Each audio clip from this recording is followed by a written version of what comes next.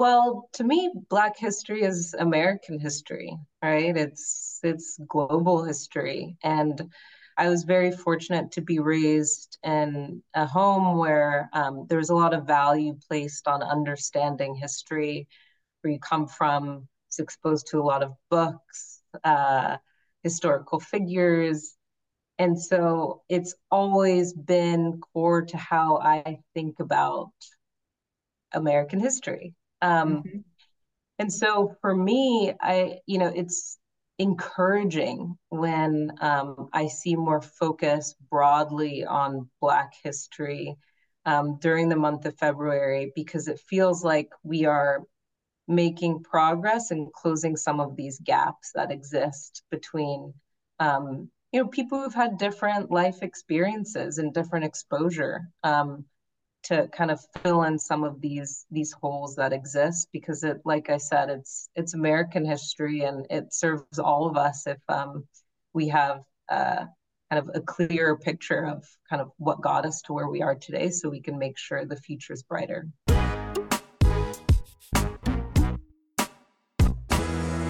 This is Inspiring Women. Today I'm speaking with Candace Richardson. She is a principal at General Catalyst. She has a long history in healthcare finance, but she actually wanted to start out being a journalist. I want to talk to you about that, Candace, but I'm really excited to have you today on the program. Thank you for being on Inspiring Women.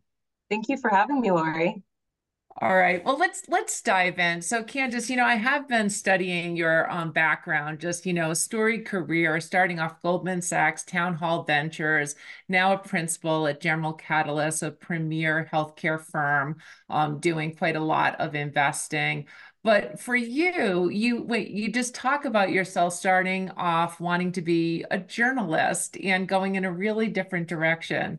So, how did you end up here? Can you give us that background? Yeah, happy to. So growing up, one of the traditions in my household was watching the news. So I was a big fan of Peter Jennings and Christian Amanpour, and I would watch Crossfire on CNN back in the day when the opposing viewpoints would sit at the same table and hash it out. And I was always so impressed by kind of the curiosity that these journalists brought to the table, the types of questions they asked, and the appearance of being, very familiar with such a broad range of issues and whatever was relevant in the world at the time. So um, I just kind of became obsessed with that career pathway. I had my parents drag me to the CNN headquarters many times in Atlanta Really? for the studio. And I thought I would go that route, but when I went to Columbia, which has a very good journalism school, kind of by chance, I ended up making friends who were interested in finance. And they were like, hey, just come with me to this event. I got an email. There's going to be someone from an investment bank there. There's going to be free pizza, so no downside. And so I went to this dinner, and it's funny how the life works out, because there was meant to be a woman from HR from Morgan Stanley there who had to pull out at the last minute. And one of the trustees of Columbia ended up coming to that dinner instead. He was very passionate about kind of developing young talent and recruiting from his alma mater. And I was just blown away by this man. He worked in securities at Morgan Stanley. And I remember he taught me the difference between equity and debt. And it took me down this rabbit hole. Wow, the economy is such a critical kind of influence to current events that are happening, right? And then he told me about a program they don't kind of broadcast widely for freshman internships at Morgan Stanley. And it was kind of, off to the races from there. I became very interested at the start in commodities. Again, that connection between, um, these like really tangible assets and things that were going on in the world at the time. I remember there were soybean farmers on strike in Argentina, and I thought that was fascinating to see how the price of soybeans changed. Um, and yeah, I kind of stayed in finance, and really enjoyed, yeah, learning about of how the world works through an economic lens. Well, talk about picking a large section of the economy. So if we talk about healthcare, where you spend your professional time, that is a 4 trillion part of the economy. Absolutely enormous. And, fortunately or unfortunately, just continuing to grow. So I wanted to actually go a bit into, the investment thesis that you have, because certainly with investments, financial returns are the main objective. But you've talked about a really different value thesis in terms of what you're looking for. You work at General Catalyst, and just to quote you, you've said we're interested in investing in companies that are going to be at the intersection of financial and societal returns, and one without the other isn't particularly interesting to us. So money is the way the world works and how the world goes round, and generally is the main focus for investing. But you're talking about something different. Can you give us a little bit more information about that? Yeah, happy to. Yeah, I think you're definitely right. You hit the nail on the head that where we invest our capital says a lot about the type of society we are and what we want for the future. And so we at General Catalyst feel it's very important that we are, doing right by our investors, right? We have a lot of big pension funds, et cetera, that are relying on us to make returns on their investment. But that can't be at odds with, investing in the future that we think is most beneficial for the society we live in. And so, from a healthcare standpoint, like you said, it's a very large industry. In the US, we spend $4 trillion a year, and that's rapidly growing.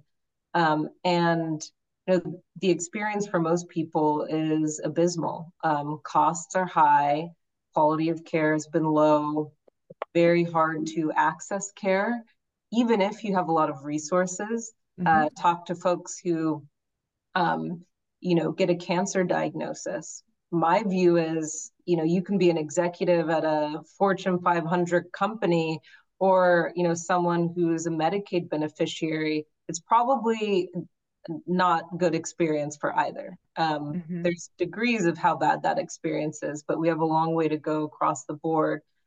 And so we're really passionate about investing in founders who want to improve quality access while reducing the cost of care, because it is unsustainable. And the ramifications for how unsustainable our spend is on healthcare are far reaching, right? We're talking about macroeconomic implications, uh, you know, national security implications. It's something that we have to get right. And so the types of companies we want to invest in have used technology oftentimes, and innovative payment models such that they can deliver care or enable the delivery of care in a way that aligns incentives, right? And so in today's system, there's a lot of incentives to actually provide more care, prescribe more drugs, do Mhm. more surgeries, because then you can bill Medicare more, and then the doctors make more, et cetera. The type of care we're interested in is proactive, and you actually get paid when you deliver better care at a lower cost. So maybe let's go into some of those investments, because one of the areas, just if I look at some of the companies that you have invested in, they're companies like Eleanor Health and Homeward and City Block, and half a dozen or a dozen more that are specifically focused on whether it's Medicaid populations or the underserved. So I'd love to just get your perspective on, generally, even though Medicaid populations, just to talk about that, populations, 90 million people, this enormous, enormous volume of people out there who are covered, yet the Medicaid reimbursement rates are low. So how do you see that investment thesis playing out so that you get both the financial return and the societal benefit? I mean, the societal benefit in that case seems like easy to understand, helping people who are generally not able to get the care that they both deserve and need. Yeah, it's a great question. And we feel very honored to have been, a long-term partner with City Block Health, who I would argue has really been a pioneer in this space to demonstrate to the market that you can serve the Medicaid and dual eligible population, meaning people who qualify for Medicaid and Medicare, in a way where you provide dignified care, high quality care, good access to care, but you can also generate a profit and generate good returns for your investors. And so that's been amazing to kind of witness that journey, and then also, be a part of a team that's investing in a lot of companies that are kind of coming up behind them in different areas. I think, people are people in general. There's a lot more similarities across different populations than differences. But there are some differences in the way that Medicaid is paid for and regulated that make it a bit more complicated, right? Yes. And so there are differences by state in terms of the reimbursement rates and different regulations around what's covered. The budgets are changing year over year. Sometimes there's waivers that expire, et cetera. And so there's kind of a complexity around of the regulatory environment and the operations that need to kind of match the realities when you're serving the Medicaid population. And then within the Medicaid population, aside from kind of the age blind and disabled group, which tends to be a more stable kind of membership base, there is, a decent amount of churn, right? People will qualify for Medicaid one year and then not the next, or the kind of administrative overhang of making sure you enroll each year into Medicaid is a big burden. And so I'd say there has to be a lot of focus on the social drivers of health, in addition to the more kind of clinical needs that members have. And so the companies that we invest in that serve the Medicaid population, like City Block, like Eleanor Health and others, you'll see that they have very holistic models where they're not just doing physical care. They're doing mental health care. They're helping with social services. Oh, you need help finding a job. They can connect you with people that can help you get that sorted. Because oftentimes you'll find that the downstream kind of physical ailments that people are dealing with have upstream mental or social drivers that need to be targeted if we want to drive sustainable change. And then about that sustainable change and that societal impact, Candace, I saw we were introduced by one of your companies, Homeward, who has recently achieved becoming a certified B Corporation. So not just financial returns, but also providing sustainability and societal impact. On that side of the equation, which is such an important part of your investment thesis, how are you measuring that? How do you hold your investments accountable to that? And how does Homeward, get measured with now this new important status of being a certified B Corporation? Yeah. Um, the the B Corporation certification is really a testament to the founders of Homeward Health, the co-founders, so Amar Kendall and Dr. Jenny Schneider, who we co-founded the business with, and their strong kind of moral compass around what we call responsible innovation. And that was one of the reasons why we work together. We have aligned values in that way. And so we rolled out an initiative it must have been a couple of years ago now, called Responsible Innovation. And it's really been woven into everything that we do at General Catalyst. And so each time we make an investment, whether it's a new investment, a follow-on investment in an existing company, we actually have a section of our investment committee memos that need approval from the whole partnership, where we, in quite a bit of detail, talk about the responsible innovation implications of what this company is doing. Have we had conversations with the founders? What's their kind of view on the positive and or negative outcomes, whether intended or unintended, that could arise over the years? We have to, in detail, talk about, what we're doing to make sure that the company stays on course, how we're holding them accountable.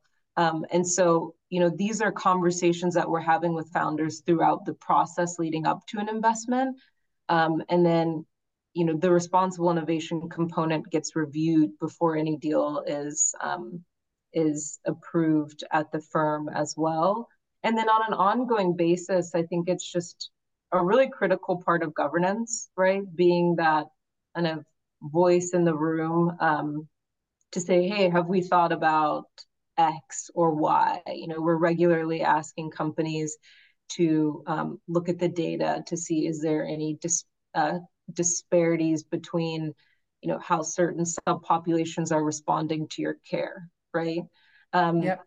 So that's all in place. I think we're still working on more of kind of like a structured kind of analytics approach, because as I'm sure you can imagine, all these companies have different models and different metrics that they're tracking. They're at different stages of their journey. And so it's all about balancing, having the visibility around what impact are we making, but also not kind of creating a burden for the companies based on kind of their stage and where they're at. And Candace, I actually wanted to ask you a bit more about this, because I think sort of that responsible investing, having a lens towards health equity, having a lens towards societal impact, I mean, it's very compelling. Yet there's also data out there where, what seems to me to be just these amazing opportunities, moral imperatives, if you will. And I'll just take an example, women's health. So we've got the World Economic Forum recently putting out a report that if we made a significant investment in women's health, that we would see $1 trillion of economic impact globally, which sounds absolutely amazing. If you look at the investment data of women health companies in the United States that have been founded over the past several years, we've actually seen that decrease materially, actually. So, a little girl math here, like, how do we square that circle? Because the compelling interests of, these societal impacts that are even measurable, they don't always line up against investments that are being made. I mean, just what should we think about that? Yeah. I'm really glad that you brought this up, because it's something I'm very passionate about. So there's multiple causes for this, but if I think about there being two main buckets from my vantage point, um, you know, part of it is, the decision makers at investment firms, and how that mix is evolving. And I think we have a lot of progress to be made. But there are more and more general partners that are women at investment firms, and that has an impact on the types of companies that investment firms will invest in. Myself, along with my partner Holly Maloney at the firm, we proudly invested in a number of women's health companies, right? And that's only going to continue. And I hope to grow within the firm, and, we'll just be investing more and more in the space. On the other side, I think there's a lot of structural challenges around lack of investment in women's healthcare, right? Women aren't just smaller men. And so some of the statistics around the lack of funding and research around women's health, it's going to take time. It's going to take time to kind of dig Hmm. ourselves out of that hole. And I think, there's more kind of political attention on it, investment attention, pressure from society, right?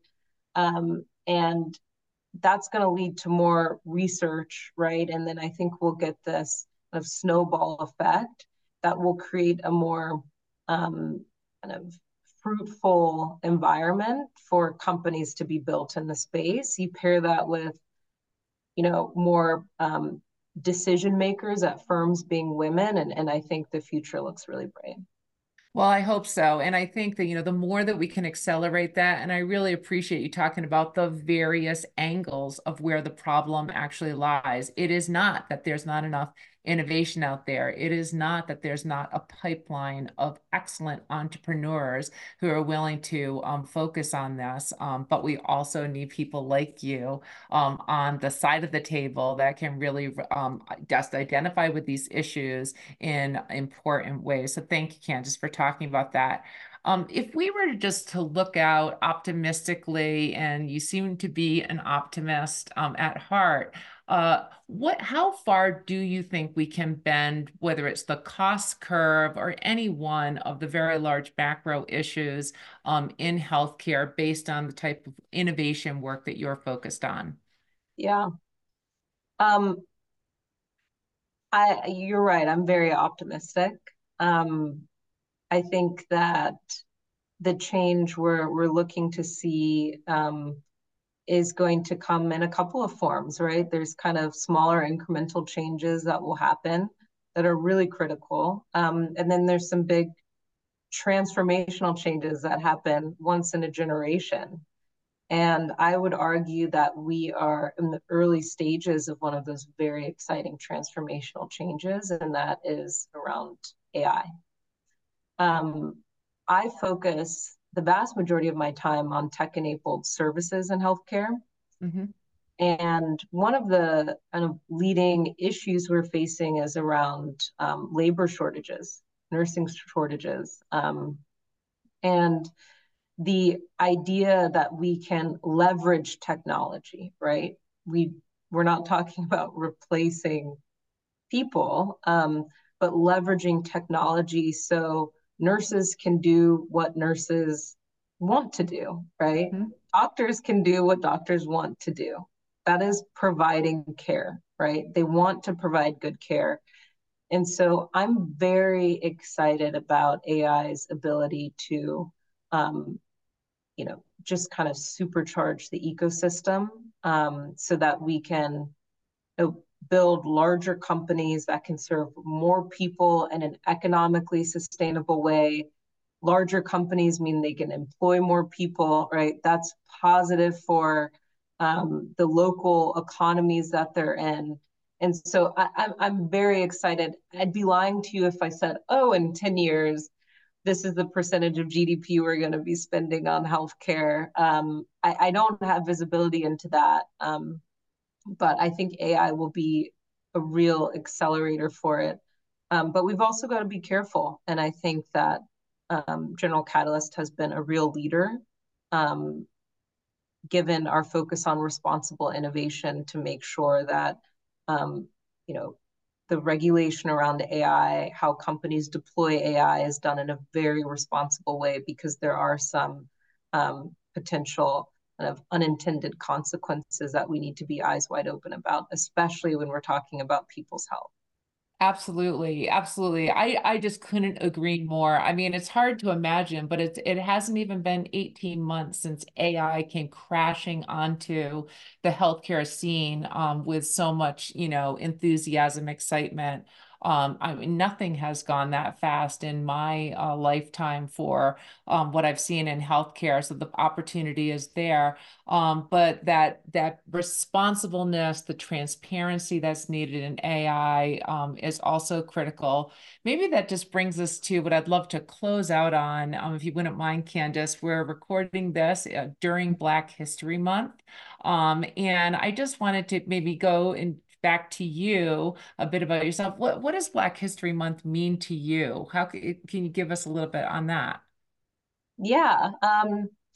Well, to me, Black history is American history, right? It's global history. And I was very fortunate to be raised in a home where there was a lot of value placed on understanding history, where you come from, is exposed to a lot of books, historical figures. And so it's always been core to how I think about American history. Um, Mhm. and so for me, it's encouraging when I see more focus broadly on Black history during the month of February, because it feels like we are making progress and closing some of these gaps that exist between, people who've had different life experiences and different exposure. To kind of fill in some of these holes that exist, because it, like I said, it's American history, and it serves all of us if we have kind of a clearer picture of kind of what got us to where we are today, so we can make sure the future is brighter. And I think that future gets so much brighter when we have more people, more women, more Black women, more people around important tables making big decisions. And in your case, spawning innovation, investing in innovation, which we know is going to be so critical to change the course of some of these dynamics and trends in healthcare. Candace, I really appreciate this conversation on inspiring women. One last question for you. If you were just to give some advice to other younger women who are starting out, whether it's to being a journalist or wanting to be a journalist or wanting to go into finance, what advice might you give to them? Yeah, my advice would be to don't doubt yourself. If you've done the work, show up with confidence, and yeah, I think that's my advice. Show up with confidence. I see too often, you know, people getting confused by, you know, confident, or they confuse confidence with competence. Hmm. And I think women in particular can sometimes do so much work in the background and be so incredibly confident. Um, but then, self-doubt can creep in, and it undermines how much value we can actually add. So don't doubt yourself. Just tell me what the tennis is all about. I'm a huge tennis fan. Oh, yeah.